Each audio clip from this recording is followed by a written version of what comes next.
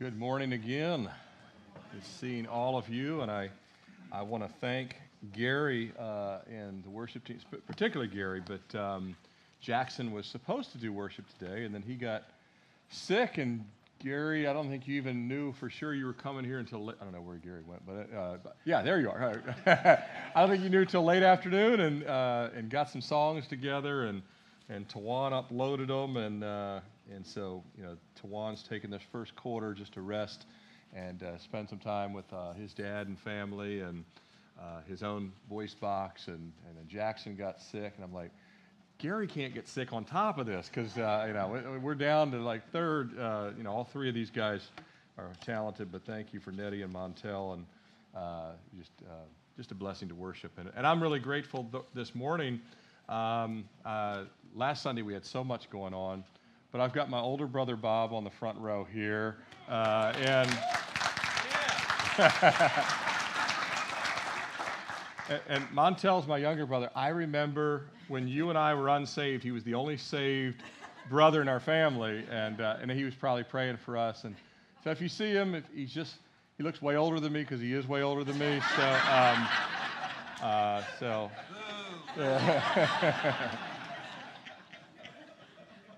I'm in the middle of Montel and him, but it's just those of you that have unsaved family members. It's great when the whole family gets saved, right?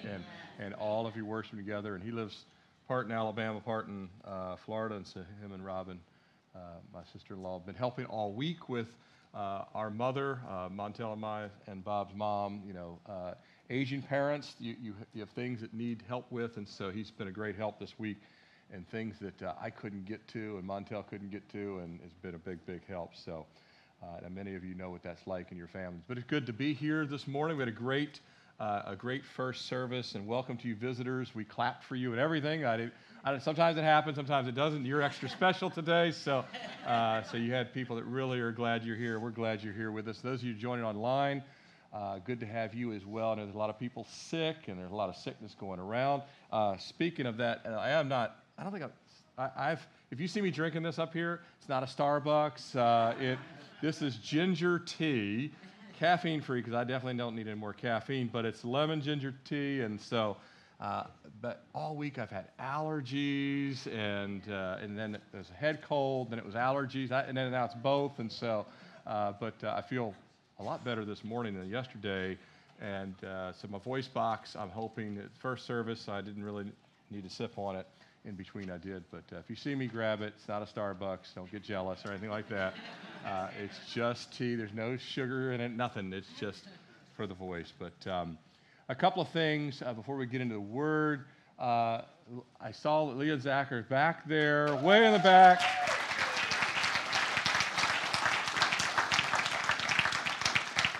Everybody's glad you guys made it safely from India. Just the trip alone is a long trip, and with little kids, you guys are incredible to do that trip as well as you do it. But we've been praying for them, and you guys know that their little daughter is home with Jesus, and they will get to see her someday. But we get to love on y'all for however long you're here, till I think right around Easter time frame, and I know they've got some trips down south to Mississippi and other places. But we're so glad y'all are back. We've been praying for you. We continue to pray, and we're thankful for the work the Lord's doing there in India, all the people you guys have been training up, and just seeing the pictures of the other missionaries that have been trained there. And Jonathan Krause, I talked to him via email. Just so you know, the first, he was a witness in that trial, and it went really well, at least on his part. He's just sad to see people as greedy and just non-caring about children that they sabotage and shut down an entire child center there with all those orphans that don't have a home now, and it just breaks his heart. But he's another small village and preaching the gospel today, and so he just wanted you guys to know he thanks you so much for your support. I know Global Frontiers and Lee and Zach, thank you for their support. And then John, since texting with him the night of the earthquake, I have not heard from him. I think he jumped on a plane, went straight to the Middle East, and most of the places he's at, there's no cell coverage or anything. So I'll hear back from him when he resurfaces. But I know he has got his hands full just ministering to people there in Turkey and Syria, where over 40,000 have now died. Last I saw, it could be higher. Last I saw, it was 40-some thousand people, which makes it the deadliest disaster in Turkey's modern history. We don't really have any kind of natural disaster histories in America like that. So just continue to pray, and thank you for your support for all three of these ministries and these missionaries. And then as we pray for revival, which we've been doing for a long, long time, we'll also be praying for the nation of Cambodia this morning. So every week we just add a different country. Today it'll be Cambodia that we'll be praying for. But as we've been praying for revival, I wanted to put this up. Charles Spurgeon preached a message on revival in 1874, and I put it up here, January 11th, 1874, and it was just his prayer and his desire and what the outworking of revival would look like. He said, "We desire to see the Spirit of God working more mightily in the church. We long, each one of us, to be more completely subject to His influences and more filled with His power, so that we may be full of faith and of the Holy Spirit. We need the Holy Spirit," which we'll be looking at this morning, "to be poured out upon those who have Him not, upon the dead in sin, that they may be quickened, upon the desponding, that they may be consoled, upon the ignorant, that they may be illuminated, and upon seekers, that they may find Him who alone is our peace." And you see the other quote there. When the Lord grants revival, it doesn't happen just inside the church, but outside the church. And the people begin to ask, what is God doing? And I mention all that to say, revival really does start in the church, but it spills outside of the church. If you recall, in Pentecost, where did the Holy Spirit fall first? It fell in the upper room where the disciples were gathered together. They had been in a 10-day prayer meeting. The Spirit fell on them first. That's why the clothes of fire were upon the believers. They were already saved, but they got immersed by the Holy Spirit. They got baptized by the Holy Spirit. Then Peter stands up to preach, and he's filled with the Holy Spirit. Then 3,000 people get saved. If the Holy Spirit falls on us in revival, you won't have to worry about divine appointments. You will be witnessing to people. You will be inviting people. You will be having conversations. You will be a light. So that revival starts first in the household of God. And so you guys have been hearing about what's going on over in Kentucky and Asbury College. And I wouldn't say it's a revival yet, but I know it's a stirring. Amen. And here's how I know. How many of you would be willing to come here for the next 9 straight days and worship and just move your schedule? No Netflix, no nothing, no, just come here and worship. I bet a lot of people in this room say, I don't really want to do that. But when you all of a sudden are just like, all of a sudden the Spirit is so drawing you, you're like, I just want to worship and praise the Lord. And so that's happening. And when I was in college, I didn't want to step foot in a church. So these young people, the fact that they are being drawn to worship like that, and many of them on their knees, and it's just a blessing to see. And I thought it was interesting. And Pastor Greg Laurie, who has helped produce this Jesus Revolution film. And by the way, Gary got saved in the whole Jesus Revolution. Up here on the guitar, that's why he's got that cool vest and everything. Yes, so he got saved in the Jesus Revolution. So we've got, and some of you did as well. And I'm kind of like a byproduct downstream. I got to serve in 2 Harvest Crusades and just be a volunteer in the crusades that Greg has done in different places. And but at any rate, this movie, it kind of coincides, its release, is what's going on with these college campuses that has now broken out at Lee University and Samford University. And these colleges, they need revival. They have dead religion. They have many professors who are lost. They have many kids there who are lost. So revival begins in the household of God. And so don't nitpick it unless it starts doing false things. And if it does false things, that's a different story. But so far, I've seen nothing false. And I know some godly men who have already been there and say, no, what's happening? This is the real deal. People are repenting. And when people start repenting and turning from sin, that's a really good thing. And I hope that God uses that, the college campuses, what He does here, the Jesus Revolution film, all of it to bring about revival, not only here but around the world. It's something we've been praying for a long time. And if God does it, I don't care where He starts it, how He does it. I just hope He does it in our lifetime. Amen. And so just keep praying. I've been praying for these college kids that God just saves entire campuses. And it was spread to public universities, like the University of Alabama and Auburn and, and Kentucky. It's in Kentucky, but I was thinking Sanford's in Alabama and things like that. But all over. VCU could use it. UVA could use it. University of Richmond could use it. All of our public schools in this county could use a revival. Amen? And so, and when I see people of the world hating on it, then I know that's a pretty good thing, because I've actually seen, people that, don't like the Lord, calling it disgusting. I'm like, that's disgusting. Have you watched the news? You want to talk about disgusting? It's the thing that are out there. But hey, we've been getting on our knees ever since the pandemic began. We've been praying for revival for over a decade. I know it's a little tight in here. If you're comfortable with it, if you're able to, if your knees can handle it, we're going to get on our knees for about 45 seconds of silence and just go before the Lord, humbling ourselves before the Lord. We'll pray for revival. I'll pray for Cambodia as well. And then we'll get into the word of John chapter 20 together. Let's pray.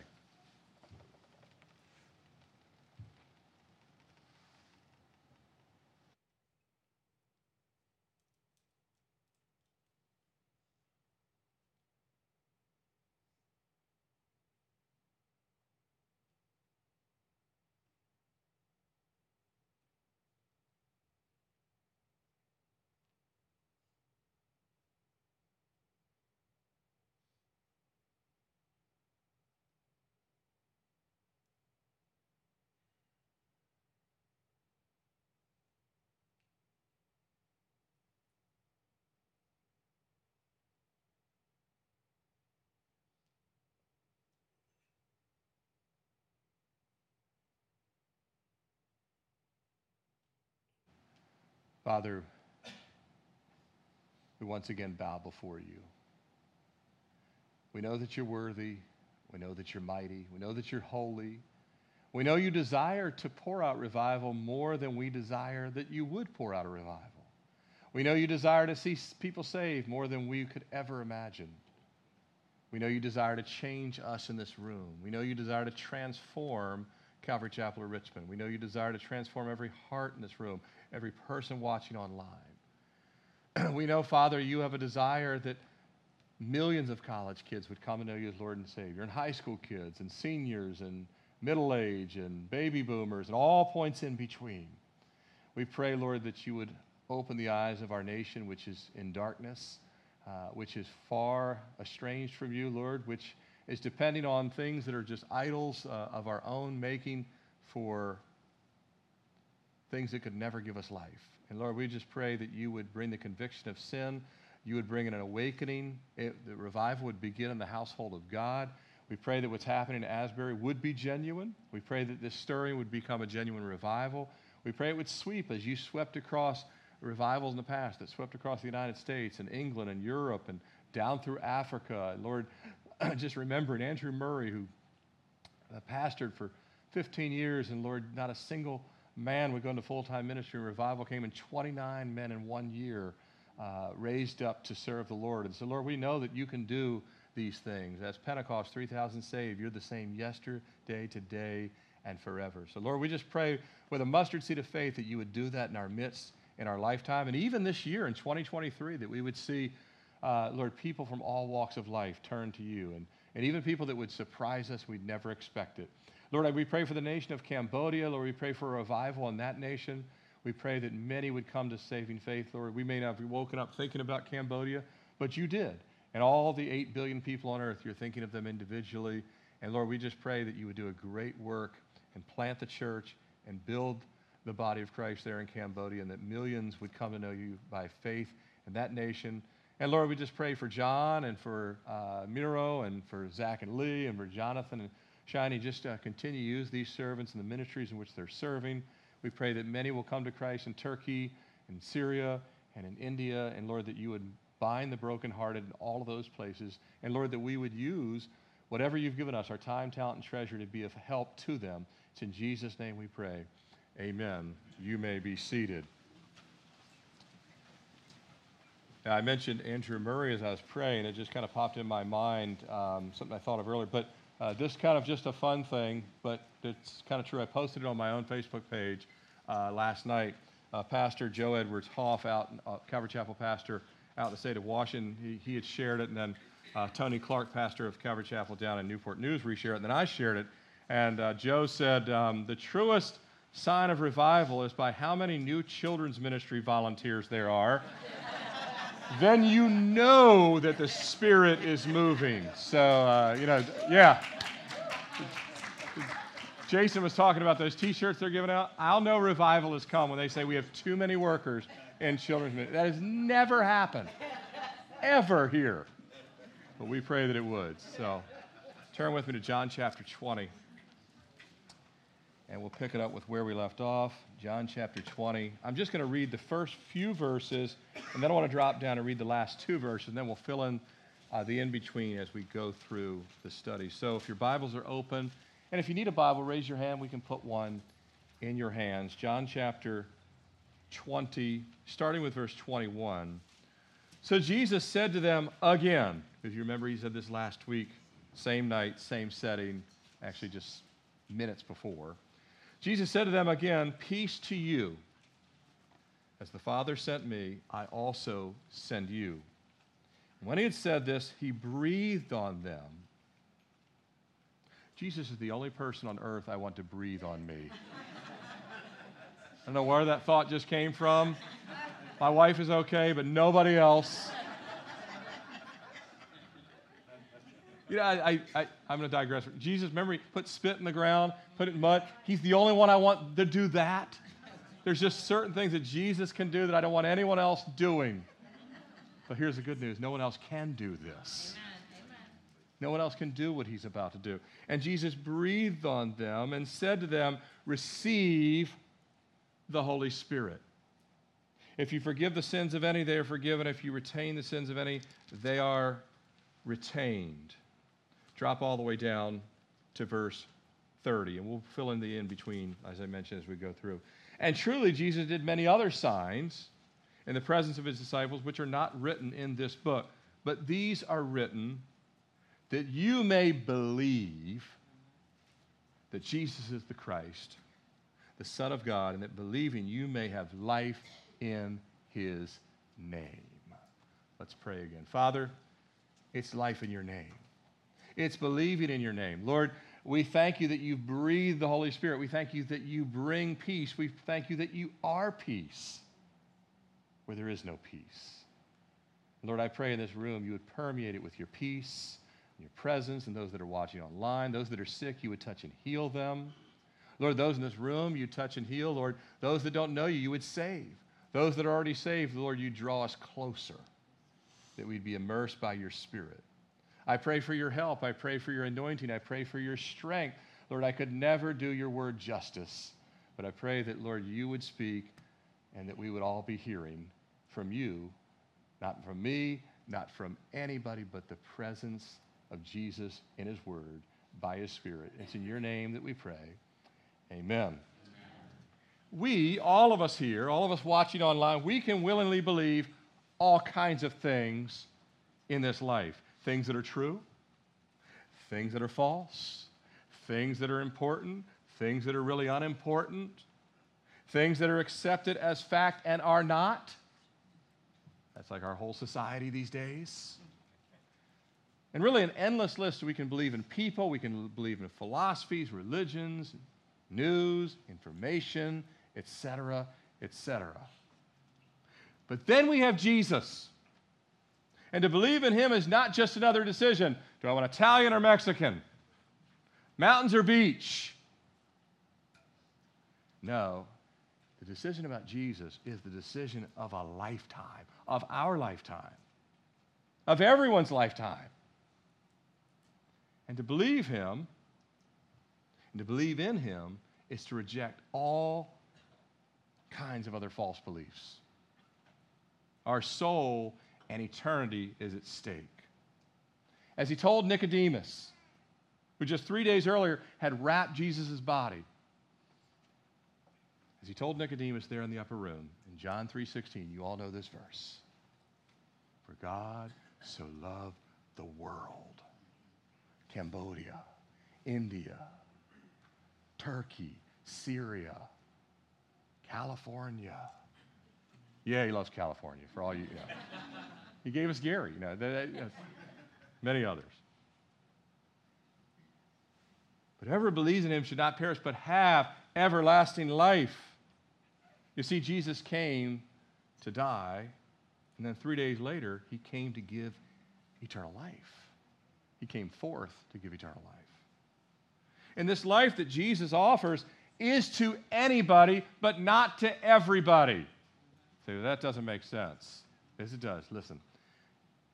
He offers eternal life to anybody, but not everybody will accept it as true. So it's only to those who what? Believe. That's what it says. Those who believe. But to those that do believe, they will receive from Jesus, we will receive from Jesus, his cleansing, his Spirit, his promises, and eternity with God the Father. Because this life's just a vapor, isn't it? Believing in Jesus is the only belief that results in redemption. Something moving from one state to another, from guilty to forgiven. That we would receive salvation and righteousness and hope and joy. At the very end of this very brief life, we would also receive heaven. There really is a heaven and there really is a hell. It's the whole reason Jesus came. He didn't suffer on the cross for nothing, but to bring us his life, eternal life. The fact is, everything we really need, not want, we have a lot of wants, but everything we really need can only be received in Jesus and through Jesus. So as he appears to his disciples, they're devastated. They're despondent the morning of the resurrection. But now here at the end of the day, as he's appeared to them in this locked shut room, they are glad beyond description. And we'll see Jesus giving to those that believe in him the things that only Jesus can give. If you're taking notes, you see the title again this morning. Believe and receive from the risen Jesus. We left off last week with Jesus suddenly appearing to his confused and frightened disciples. Remember, they were in that room by fear.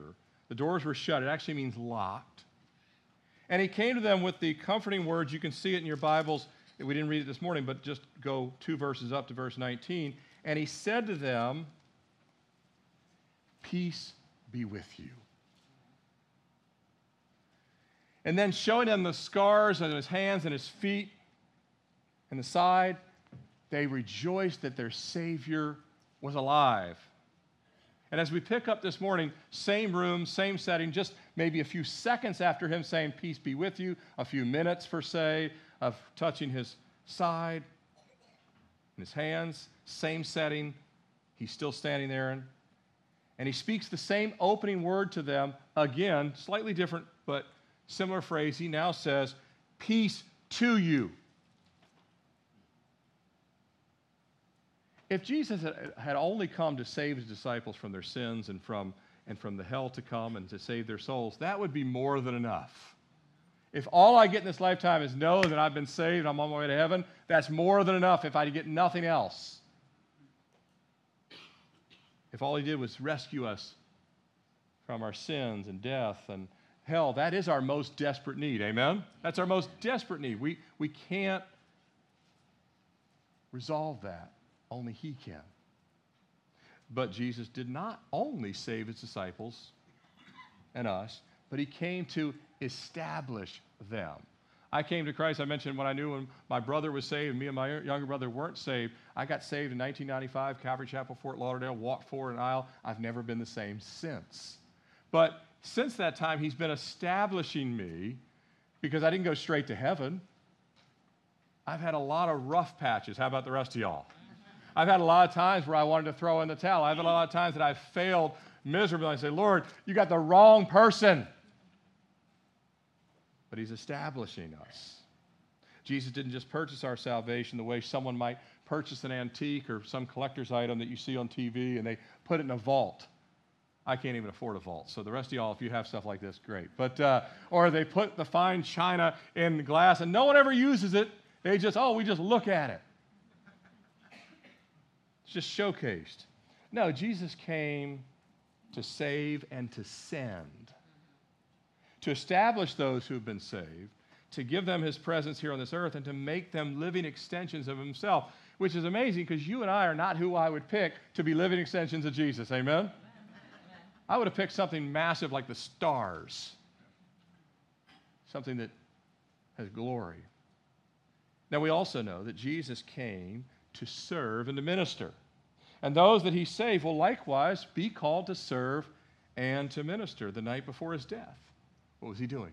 Washing their feet. We've talked about this quite a bit.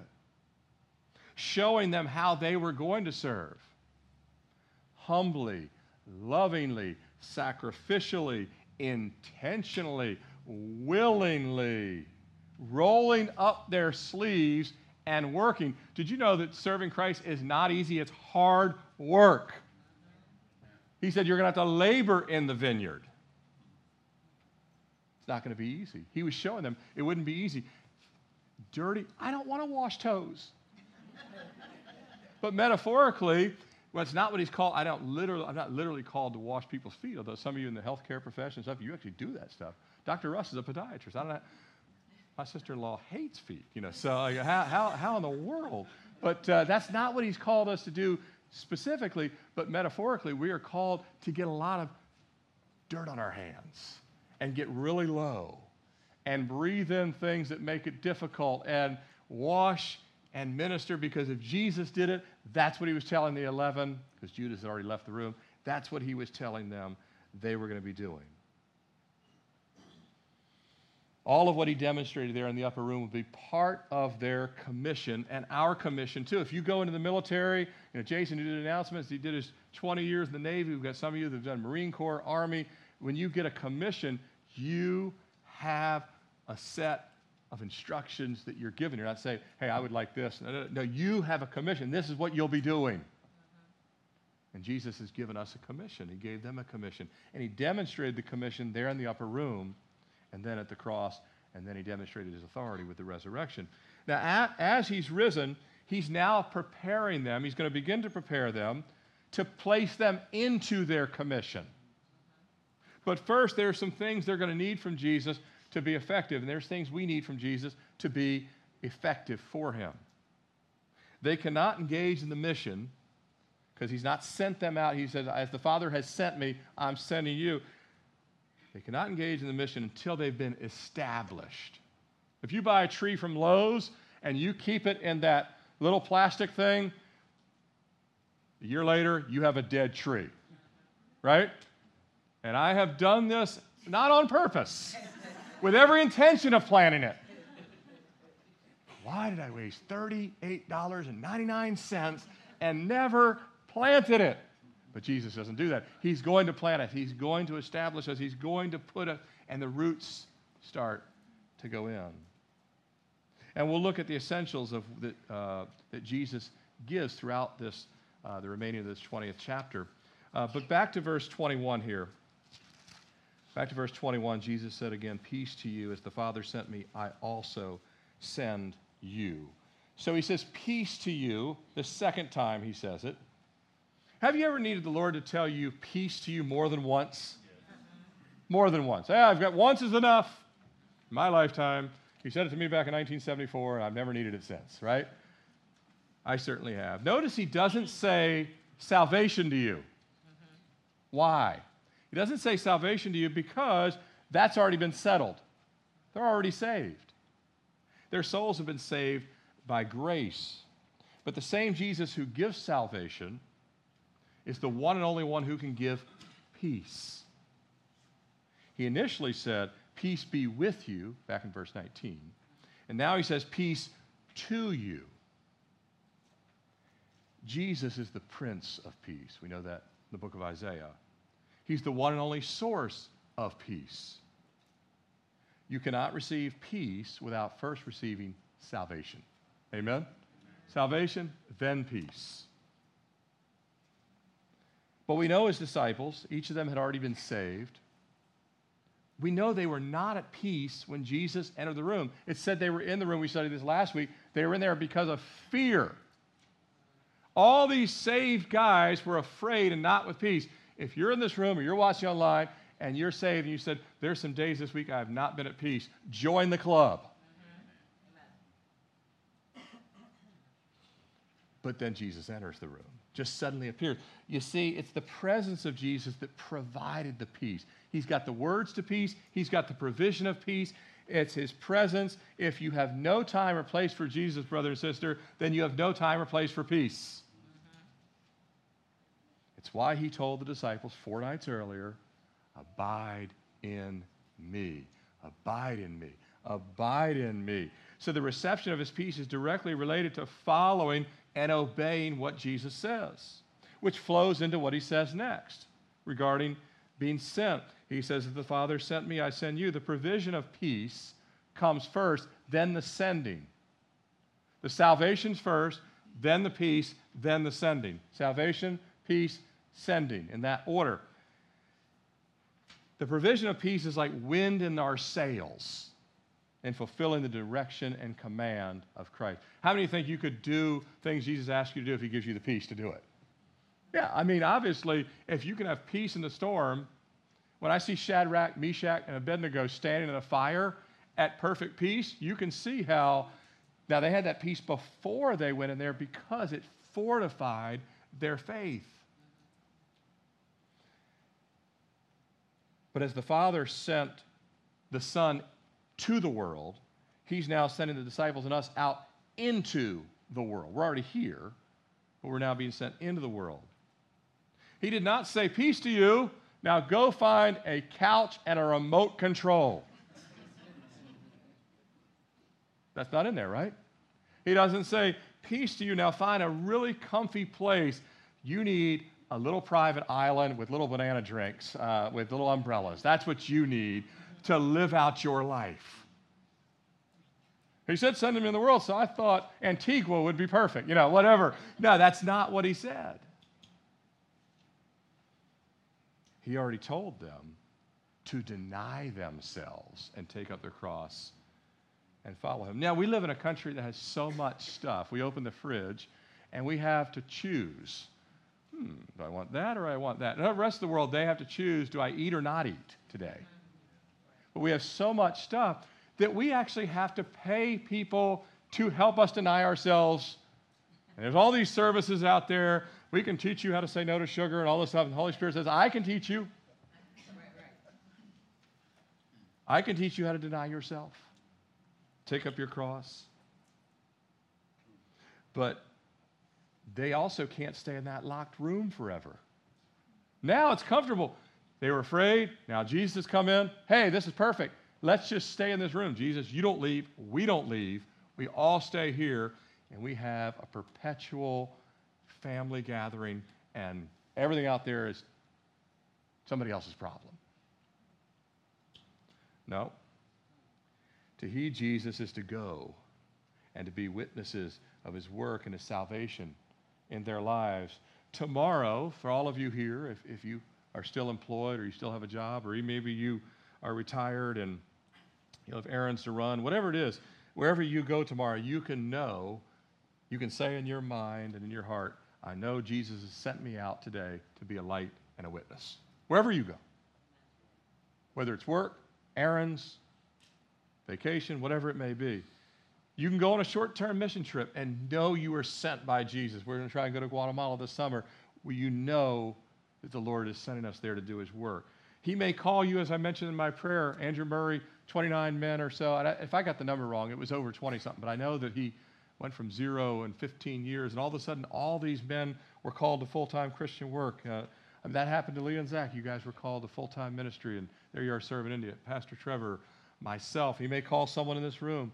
He called Moses at 80, so don't think you're too old either. So anybody can be called. Yeah, he could do that. But his peace is interconnected to guiding and taking us from where we're at right now to where he's leading us to. He has a way, he has a path for all of us. And it's out of the locked room. Remember, they're in this room. They're in the room together. It's going to be out of the room and into the fields. I talk about, I like sports, so this sanctuary is a sanctuary, but it's also our locker room, and out there is the field. Out there is where we have to put on the equipment and actually do what we did on the chalkboard. Jesus said, all right, this is what I've provided you. Here's the peace. Here's the Holy Spirit. Now you're going to have to go and do it. I love John the Baptist's father, Zacharias, in Luke 1:79, he was prophesying, part worship, part prayer.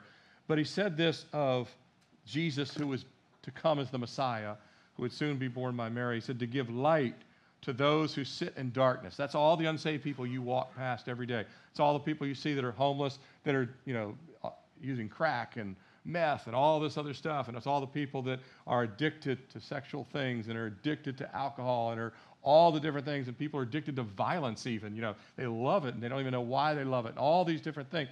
And Jesus said, those that are sitting in darkness and the shadow of death.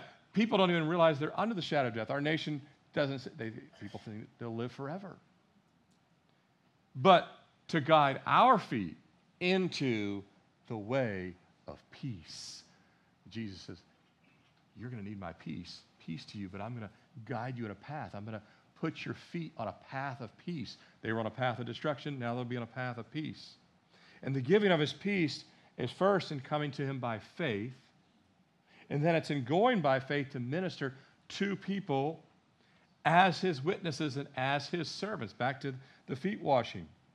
And just so we all understand, we'll actually be robbed of peace if we resist being sent, if we resist serving, if we resist washing feet, if we resist going and serving as he did, we'll be robbed of peace. Matter of fact, when you start serving other people, you stop thinking about all your problems. Not to say that they're not still there, but you're not fixed on them. You're fixed on serving other people. So say, Lord, as bad as I have it, there's people out there that don't know you as Lord and Savior. I need to minister. Or there's kids that need to be taught. Or there's people that need to be served. Or there's people in hospitals need to be ministered to. All of that. We rob ourselves of peace by saying, I'm just going to stay right here and focus on me. And we'll burn out in doing what he's commanded if he doesn't continually guide us in peace, give us his peace, and give us the help of his Holy Spirit. Now, if we lack peace, and I'm sure somebody in this room does, I lack it sometimes, and I say, Lord, I don't even know why I lack peace. I don't even know what I'm concerned with. And I have learned myself, you have to examine where's your abiding and where's your going. Where's your abiding and where is your going? Because we're called to both. We're called to abide in him, but actually be his hands and feet, to wash feet, to go and be sent. So they're both very important.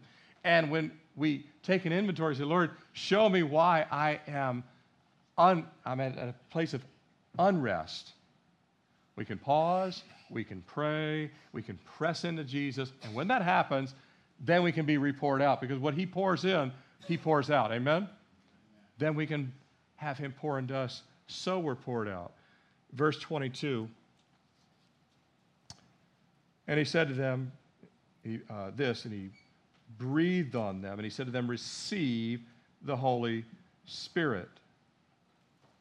In verse 21, Jesus is given his peace, which only he can give, and then he gives his command to be sent, which is a perfect command, and all the things that Jesus gives are perfect. But here, on this resurrection day, by the end of the resurrection day, so this is late afternoon, early evening, same day of the resurrection, Mary met him in the morning, here he is at the very end of the day.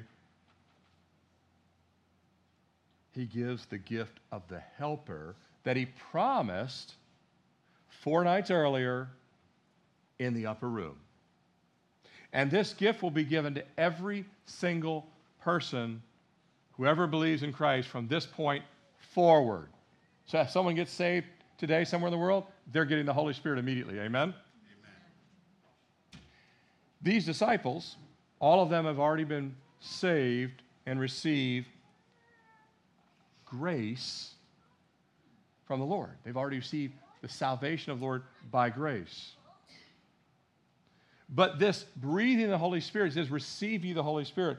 This is a monumental difference between the believers now under Jesus, now post-resurrection, and those who were also saved by faith and grace, such as Moses, David, Abraham, Enoch, Noah, all the other saints that in the Old Testament, under the Old Covenant, we have a change here of believers now saved under the New Covenant. Now, you might meet some people sometimes say, there's no new covenant, there's only one covenant. If they say that, you've got some verses to show them. In the Old Testament, the Holy Spirit would come upon people. You guys have seen it. Samson, his Spirit comes upon him. I've always wished I could just take on 1,000 men. Just give me the jawbone of a donkey. I mean, who doesn't want to do this? Who doesn't want to have the power to just rip a lion into shreds? Who doesn't want that kind of power? But Samson is one of the few people in the history of the world. He literally had it. God would come upon him, and he had superhuman abilities, but it was only because of the Holy Spirit. The Spirit would come upon him. But the Spirit would come upon men and women. He would come upon Moses, upon David, upon Abraham, upon Deborah the prophetess. He would come upon men and women in the Old Testament. But he was also with the saints in the Old Testament. He was with the children of Israel. Pillar of fire at night, pillar of cloud by day. The presence of the Holy Spirit would just permeate the camp. The Lord would be with them, and he would come upon them in the power of the Spirit. And this was still the case even right up until Jesus goes to the cross. The night before the cross, what did he say? This is how you know there's a difference. Jesus said in John 14:17, the Spirit of truth, whom the world cannot receive, no unsaved person can receive the Spirit, because it neither sees him nor knows him, but you know him, for he dwells with you and will be in you. That was 4 nights earlier. He says, right now he's with you, but he's going to be in you. This has not happened until right here. The finished work of Christ on the cross, we know, it tore the veil in two, right? You got the veil. Jesus dies. It's finished. It just rips down. We know it would have taken a team of oxen pulling in both directions to even fray it. But it just slices right down the middle. It parts ways. And as he told the disciples in Matthew 26:28, which we remember when we take the Lord's Supper and we do communion, we read this passage, for this is my blood of the new covenant. So if anyone tells you, there is not a new covenant, Jesus would say, well, either I'm right or you're right. And I'll go with Jesus. How about you? He says there's a new covenant which is shed for many for the remission of sins. The shed blood of Jesus did what all the animal sacrifices, all the bulls, all the goats, all the sheep, even though all of those pointed to the Lamb of God, it did what none of those things could accomplish. All those things were necessary and pointing to the need of forgiveness by the blood. But not only would, when Jesus shed his blood and said it is finished, not only would it then give access to all that belonged to God to come into the Holy of Holies, which was only reserved for the high priest once a year through Jesus, but not only could we come into the Holy of Holies, but the Holy Spirit would come into us. We go into the Holy of Holies, but the Holy Spirit comes into us, into the heart of each believer. And this began first with the apostles. As Jesus breathed on them, he breathed first on the apostles. And then the other disciples, they also received the Holy Spirit, same time, same place, but first the apostles, then the other. Remember that the women, they had seen Christ first in the morning. They were the first one to see Christ at the tomb, and he appears to give the indwelling of the Holy Spirit first to the apostles, just like he gave his first appearance to these women. It seems like he gives the breathing of the Holy Spirit first to the apostles, but then to all the other disciples, which includes the women disciples and all the other unnamed disciples, not just the 11. At any rate, the Spirit of God now resides in them. The Spirit was with them, but is now in them. And it's an amazing thing. You can be saved, and sometimes you feel like, I don't feel like the Spirit is in me. You ever felt that way? You're like, right now, I just want to get even. And I am not feeling the Holy Spirit. Right now, I want to eat 12 donuts, and I don't think God would do that. I just want to do what I want to do. Like right now, I don't feel like doing anything, nothing. I don't feel like encouraging anyone. I don't feel like thanking anybody. I don't feel like doing anything. And God's like, that's not my spirit. That's your spirit. But my spirit is reminding you that that's not my spirit, and that's how you know you have my spirit.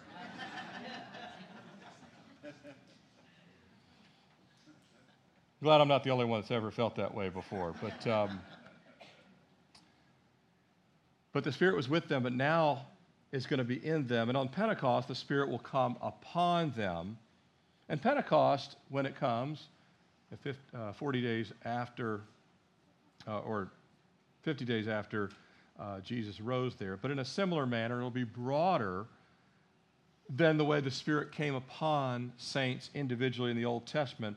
Although he came with power and he came upon the saints, it'll be an immersion, it'll be a baptism of men and women that are already saved, or in some cases they got saved that very day and they received the indwelling and the baptism at the exact same time.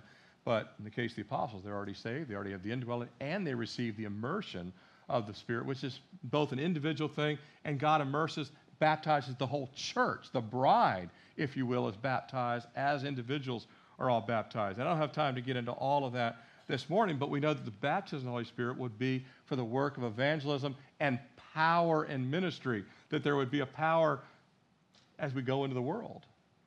And so that'll be coming as well. But here, though, when he breathed on them the Holy Spirit, what they're receiving is the indwelling, permanent presence and work of the Spirit. It's the seal of the Spirit. Like your names are written in the Lamb's Book of Life, you have the seal of the Holy Spirit according to the Scriptures.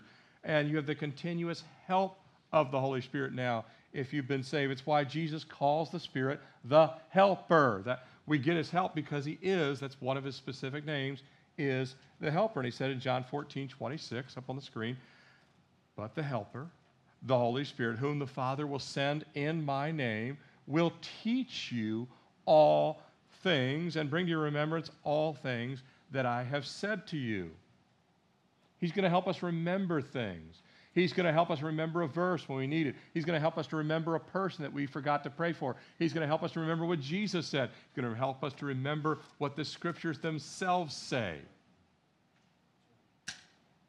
Starting with the apostles, we now have the Spirit of God living in us, prompting us, giving us a desire to read God's Word, giving us an understanding as we read His Word, giving us a desire to pray. I've met many people that say they're unsaved. I've talked to them. I've tried to share with them. They say, well, I don't understand anything the Bible says.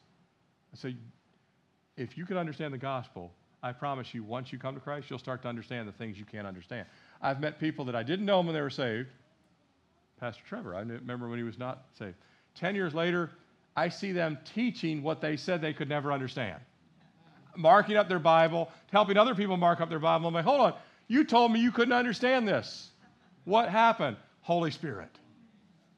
The Holy Spirit happened upon their life, in their life. It changes. So people that say, I can't understand any of this, it's all Greek to me, blah, blah, blah. All of a sudden, they can teach it, understand it. Not every single thing. There's things that none of us will ever understand this lifetime. That makes one of the many reasons that God is so much above us. But He gives us an understanding of His Word. He gives us a desire to pray. He prompts and convicts us to pray. And then when we say in our minds, I don't really feel like praying at all, if the Holy Spirit says, now you know you need to pray. That's when you need to pray. It's this prompting of the Spirit that's actually speaking to our flesh, which is always opposed to the Spirit. It's the Spirit that gives us a love and care for people we would otherwise never care for. The apostles would never, we talked about Philip a few weeks ago. He would never go to Samaria. They hated the Samaritans, but the Holy Spirit says, you're going to love Samaritans now. You're going to love people that look different than you, that talk different than you, act different than you, different culture than you.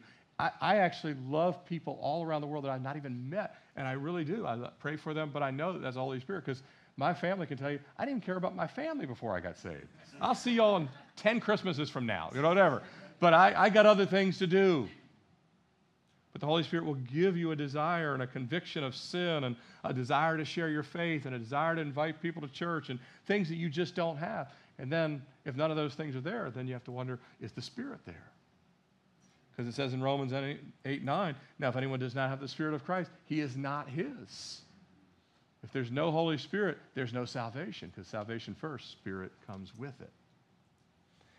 You and I could never live the Christian life apart from grace and the help of the Holy Spirit. Can I get an amen on that?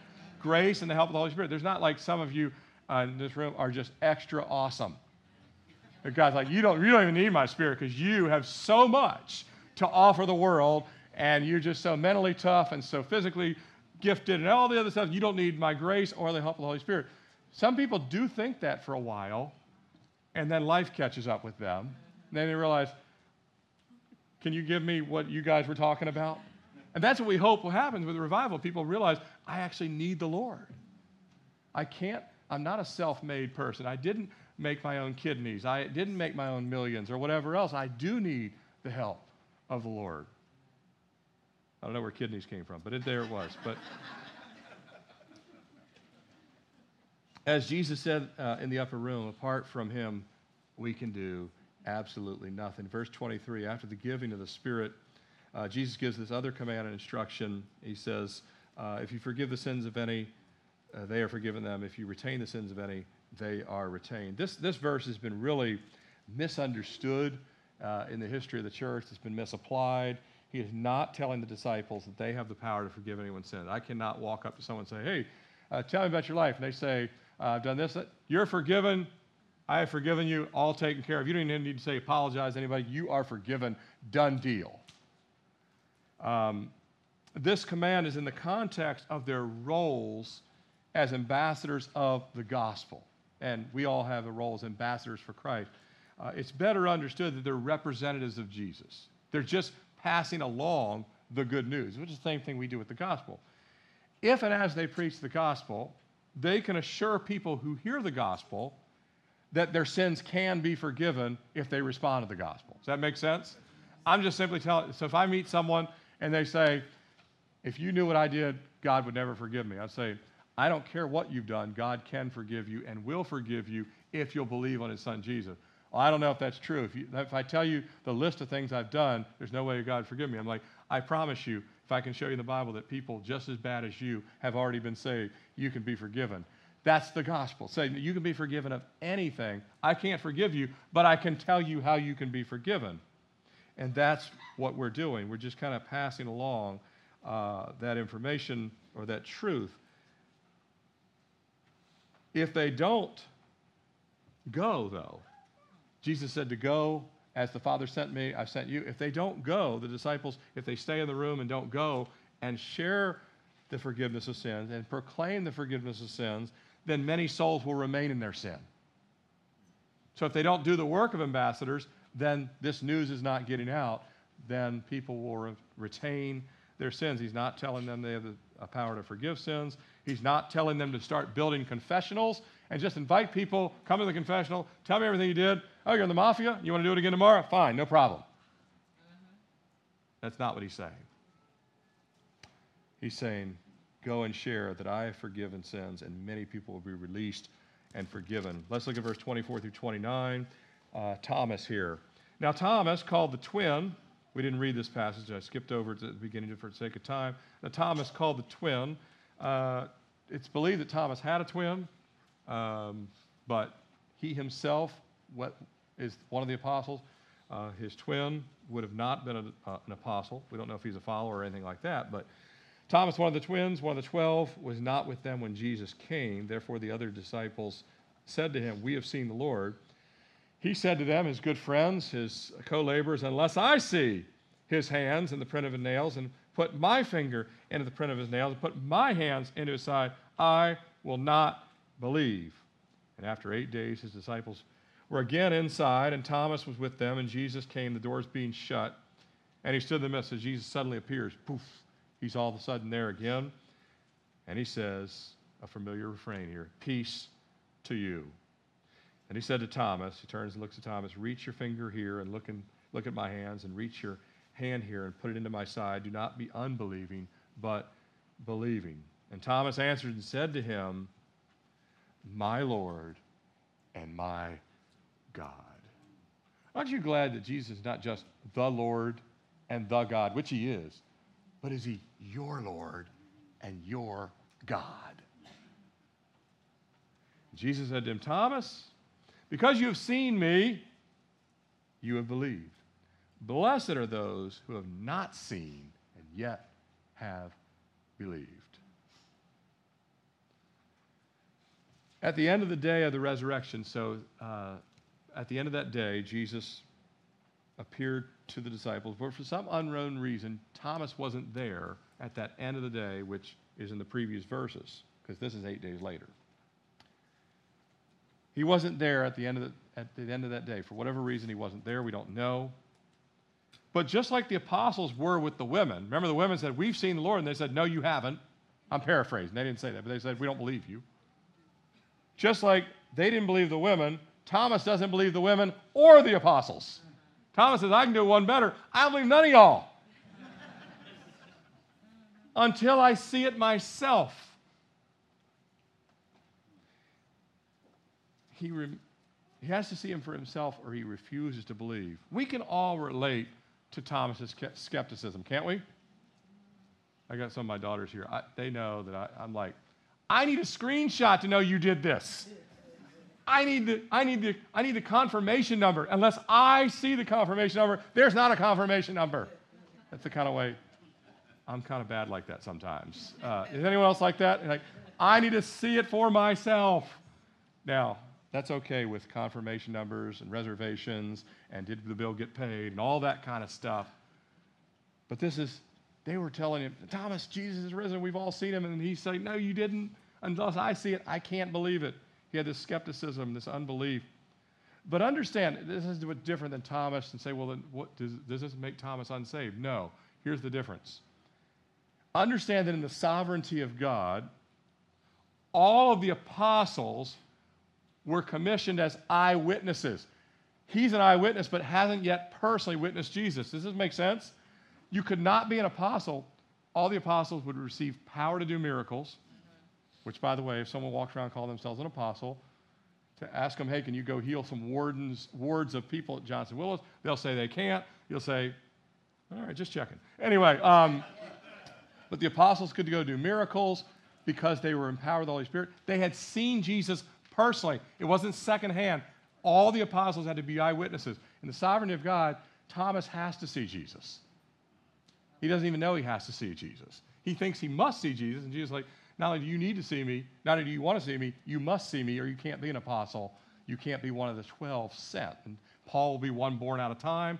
Paul says, and I have also seen the Lord. He says that later, so he becomes the 12th. But all the apostles had to see Jesus personally. So Thomas has to see him anyway to be an eyewitness. But Thomas was already saved before this because Jesus said in John 17, I've not lost a single one of them except for Judas, the son of perdition. So he was already in Christ. And so because of that, he already believed by faith and had already been saved. Jesus deals gently with them. And here's the encouragement for you and I. You might fully believe in Jesus, but still have pockets of unbelief that God is still dealing with. Amen? I don't mean related to the resurrection or but Jesus, I don't believe you could use me to do that. And God's like, we're going to stay here until you realize I can use you to do that. Our pockets are areas of unbelief. But Jesus deals gently with him. He deals graciously with him. The messianic proverb, messianic psalm about Jesus in Psalm 45:2, it says, grace is poured upon your lips. This is Jesus' lips. He has grace on his lips.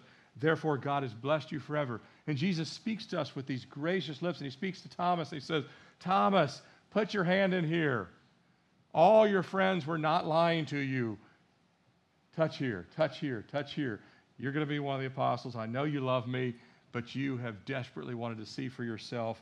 And Jesus arrives these 8 days later. And in that grace, again, he says for the third time, peace to you. Peace to all of them, but specifically to Thomas. Thomas, he turns, peace is to everybody, but he's really zeroing in on Thomas. Put your hand in here. And he gently admonishes him. Now, God's not going to let us, if we have pockets of unbelief, he's not going to let us stay there. Amen? He's not okay with it. Let me be clear. He's not okay with Thomas in this place, but he's dealing gently with him to gently correct his unbelief. And if you say, well, I don't really believe that God could use me to witness anyone, that has to stop. You have to say, Lord, I believe I can be used in any situation because you have no limits. Amen? Amen. So God's not happy with that. He's not going to leave him there, but he's also dealing gently with him. And so he tells him to put his hand on his side. And Thomas finally believes just like the others and seen. Remember, they all had the opportunity to see Jesus personally. So Thomas is like, hey, you all got to see him personally. Why wouldn't I get a chance? You know, I was part of this group. I was part of the one feeding the 5,000 and all that good stuff. So I kind of understand where he's coming from. But Jesus, nevertheless, admonishes him, but does do it gently. And then he worships. He says, my Lord and my God. He's absolutely convinced that Jesus is Lord and Jesus is God. And we believe in the witness of Jesus. We believe in the witness of the apostles. We today, as we finish this, we want to look at this importance of the word believe, verse 30 and verse 31. And truly Jesus did many other signs in the presence of his disciples, which are not written in this book. But these are written that you may believe that Jesus is the Christ, the Son of God, and believing you may have life in his name. Hold on, one quick. I made it all the way to here. There we go. All right. My scratchy voice now. And it's on this line of believing that John closes this 20th chapter, kind of closes this particular scene, a summation of his purpose in writing all the details related to the death and resurrection of Jesus, and in fact, his entire life and ministry as a whole. He says clearly that many other signs were done that could have been written, many other things that were done that weren't even recorded by John or in any of the Gospels, as far as we know. And we know this is true from John chapter 21, verse 25. But everything that has been written, John says, everything I've written, everything I have told you in this letter, in this gospel, in this eyewitness account, is that souls that are willing to believe that Jesus is the Christ, that he is the Messiah, that he is the Savior, and that by believing in his name, anyone that's willing to not believe just about him, but in him, would have eternal life. Some people might say, and there's a former colleague when I was in corporate America. I've been witnessing to him for years. I won't mention him by name. Maybe he watches one time. But I've been talking to him for years. And he's told me on more than a few occasions, I need more than the Bible to believe. Folks, you're not getting more than the Bible. Not in this life. Lord, I don't care if Congress disagrees with it. I don't care if the president disagrees, and he certainly doesn't half the time. I don't care who disagrees with it. You're not getting more than the Bible in this lifetime. This is it, and it's powerful. Amen? Growing up in the 70s, my brother can attest to this, if you said, at least in our house and lots of other homes in the 70s, I don't like what's for dinner. I'd like something else. You could sit for days and finally come to the realization that your hunger would only be satisfied by eating what was put in front of you. I don't like peas. So what? Our parents did us a favor. Today's parents, well, I'll order Uber for you. I'll get you a Domino's. I'll take you to Outback. Whatever it takes. And we wonder why they have no ability whatsoever to say, it's not about me and what I want. But actually, God telling you you're not going to get anything about the Bible is about you. He's saying, this is the only thing that's going to save you. If you want another fairy tale that exists out there, you can have it, but you can't have eternal life there. And I learned that as I sat there and ate, I was actually nourished. And eventually, I liked the things I didn't like. And as I devour the Word of God, God says, this is exactly what you need. And I'm not asking for your opinion. I'm giving you what you need. For not just for salvation, but post-salvation. What God has given us is perfect. You can believe that there should be more than 24 hours a day, but God is not going to change it for us. It's still going to be 24. You can believe that there's better things than the Ten Commandments. He's not changing them. These are it. We have zero ability to change what God has said. And he will not be modifying. He will not be adding to. He will not be amending his word. He will not be changing the gospel that presents Jesus as the only way of salvation and heaven and God the Father. Amen? Vance Havner said, and it's still true, the Word of God is either absolute or obsolete. And guess which one it is? It's absolute. And we know because it's the only thing that's transforming lives. It's transforming people that were atheist, agnostic, Muslim, Hindu, Jehovah's Witness, Mormon, you name it. I can show you people who have been radically changed because of the gospel. Amen. It's absolutely true. And it comes down to whether a person will believe and receive from Jesus his forgiveness, his salvation, his peace, his assurance, his presence, and the indwelling of the Holy Spirit. I personally I've never touched Jesus' physical scar hands. Have you? Only some televangelists, and I don't know who they are, but I have never done that. I've never done this. I have never touched. But because of the written word, I've come to believe every single word in this Bible. Whether I understand it all or not, and I put my full faith and trust in Christ, I know he's touched me. I know he's changed me. I know he's reversed the way I think about things. He's transformed my life by his grace and his mercy. Do you have this, and have you believed in Jesus? Are you receiving from him? Is your belief growing deeper? Are you taking steps of faith? Let's close in prayer. Father, we thank you that you've given us the truth. Jesus, you're full of grace and truth. You're so gracious. You'd forgive anybody of anything, but you're so truthful. You will not change the only way of salvation. It's unchangeable. But Lord, those that receive and believe, or those that believe in you and receive your mercy and receive your grace and receive your gift of salvation, Lord, we are changed, even though you are unchanging. We are radically changed. We are eternally changed. And Lord, we are so grateful for so great a salvation. Lord, even before we close this service, Lord, if there's even one person here who's still trusting in something false, who's still trusting in themselves, who's still trusting that they're going to live forever when we know that that's only found in Christ, or Lord, they don't believe this is true, but maybe now they do. Maybe at this point you have pricked the heart and you've convinced someone who did not believe to put their faith and trust in you. If there's even one person here this morning, just raise your hand. I want to pray with you. If there's one who says, I came here not believing that Jesus is the only way to heaven, the only way to my salvation, but I want to put my faith and trust in him. If there's anyone at all, just raise your hand. I want to pray with you. I don't want to assume that everyone here is ready for eternity. 2 Sundays ago, 40-some thousand people in Turkey and Syria had no idea it would be their last moments on earth. No idea. We could have an earthquake like the one that hit 17 or 1800s in Charleston, South Carolina. We can have one on this side of the country, believe it or not, that could kill 40, 50, 60,000 people, and you would be shocked, but it's happened in history. People have no idea when the kids at Michigan State, they had no idea, just a normal night, that somebody would take their life. If there's anyone here at all, I'm not saying this is scary. I'm just saying the reality is we're not guaranteed tomorrow. We're only guaranteed this very moment. Today is the day of salvation. Anyone else, just raise your hand. I want to pray with you. If there's anyone that says, I want to give my life to Christ, I don't want to put it off. I don't want to wait any longer. I want to receive his mercy and grace. If we're all saved here, I pray that you would draw nearer to Jesus. Listen to his Spirit. Why don't you stand as we close in worship?